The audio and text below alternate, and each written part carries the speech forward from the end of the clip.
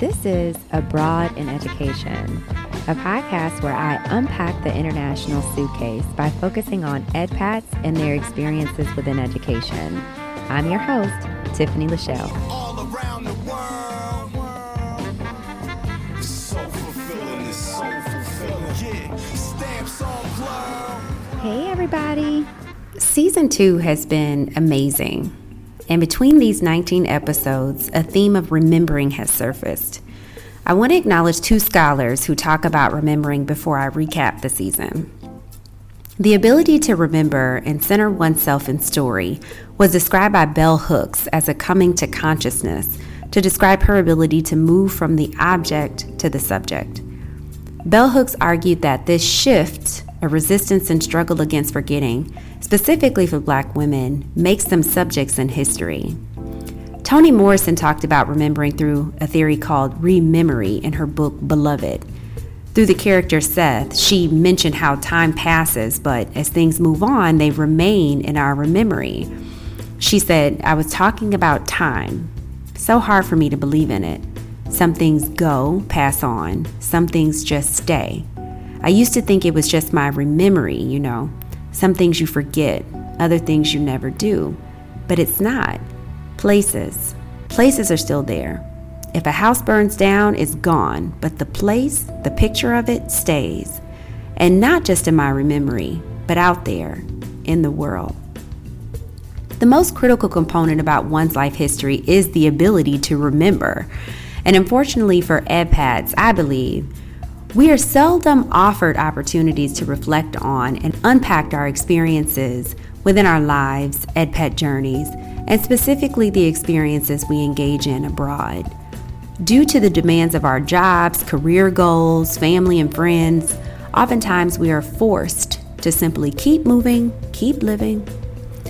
As Bell Hooks said, remembering is a struggle against forgetting, and I begin this season recap with the notion of remembering and rememory because, although not intentional, Season 2 is essentially a collection of remembered stories from Black women EdPats who unpack journeys to countries such as Morocco, South Korea, UAE, France, China, Kuwait, and South Africa.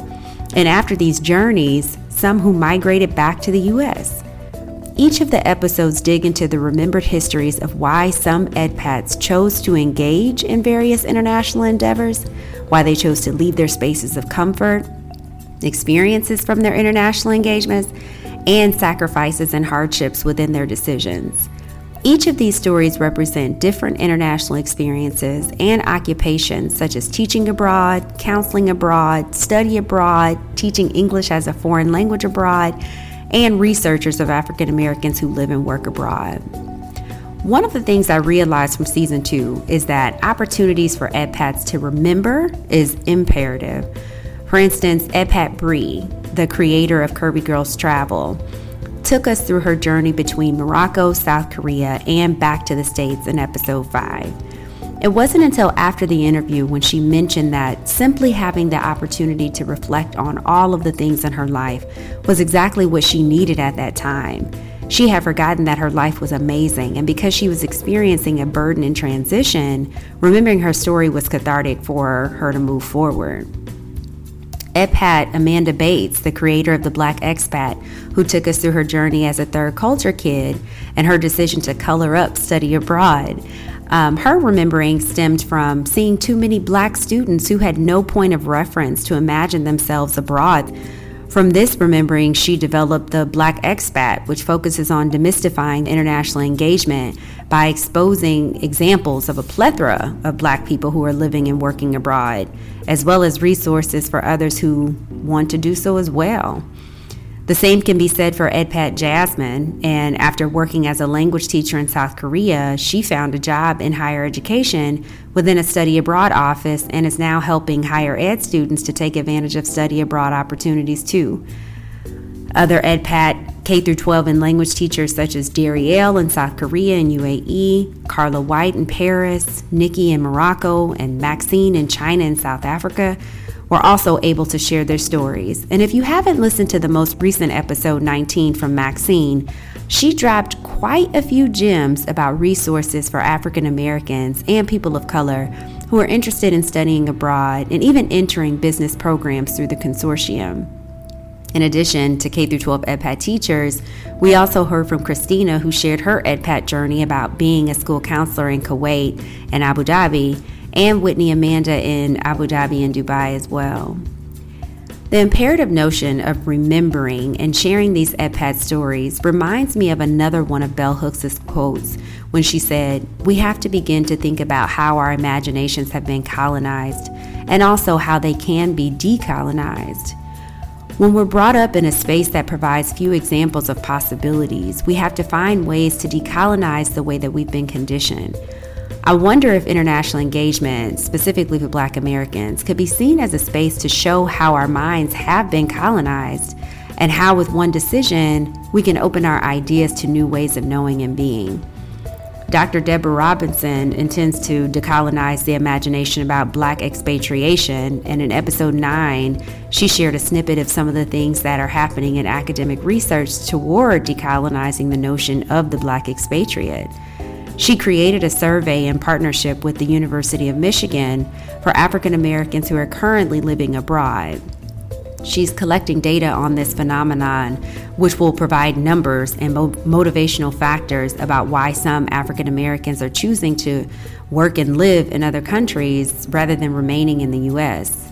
Side note, this survey is still available until December 2019. So if you are an African American living abroad or know someone who is, please share the link to the survey, which will be in the show notes. Also, be sure to share the hashtag WeGlobal because we really are. If you haven't had a chance to go to her website, there are so many resources that are available there. There are titles of books about Black expatriates, documented videos about Black expatriates as well, and of course the link to the survey. Season 2 began with an episode that I titled, "I Retired My Teacher Voice." And I continue to think about, was it my voice that I retired, or was it simply the way that I refused to conform to education? Or is it both? In between each of the episodes in season 2, there were many episodes of me remembering particular experiences from my teaching abroad experience in Morocco. It's interesting because I left Morocco in 2013, and I still remember the stories about having to go to 2 countries to get my hair done, reporting a teacher who was having an inappropriate relationship with a student. I still remember that nightclub shenanigan with Redwan, and my 2 stints of attempted muggery. Although these are fun stories alongside my role as a teacher, one of the reasons I felt it necessary to retire my teacher voice was because I don't know where these stories and lived experiences fit into the role of an educator or within education itself. Like, in what part of education do educators, parents, and stakeholders shift the conversation from the students and back to those who teach the students, those who counsel them, those who oversee their entire educational experience? When do we make time to talk about who teachers are, who counselors are? How do we humanize them by becoming curious about who they were before they showed up to their roles, and also who they are after the bell rings? I'm sitting here at my study table in the UAE. I'm back in Ras Al Khaimah, and this time I will be between Ras Al Khaimah, Abu Dhabi, and Dubai. I'm getting ready to begin my dissertation research, you all. And season 2 has truly inspired me about the need for this work on EdPATs. And I guess there are so many questions and so many reasons why this work matters. So season 2 is complete. And if you haven't had a chance to listen, go back and tune in to the episodes. I want to send a special thank you to the EdPATs who shared their stories within this season, and also to those of you who continue to support this work. There will be a few months before the release of season 3, but please expect more to come soon. I am officially signing off. Abroad in Education. Abroad Education is created by Tiffany Lachelle Smith. Lady Justice, the music that you're listening to, was written and produced by Billionaire Dream. you can get his Postcards album on SoundCloud. If you enjoyed this episode, please subscribe on iTunes or wherever you get your favorite podcasts.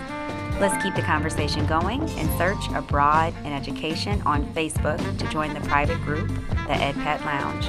Follow me on Instagram at abroad_in_ed, and you can also access the website at abroadeducation.com.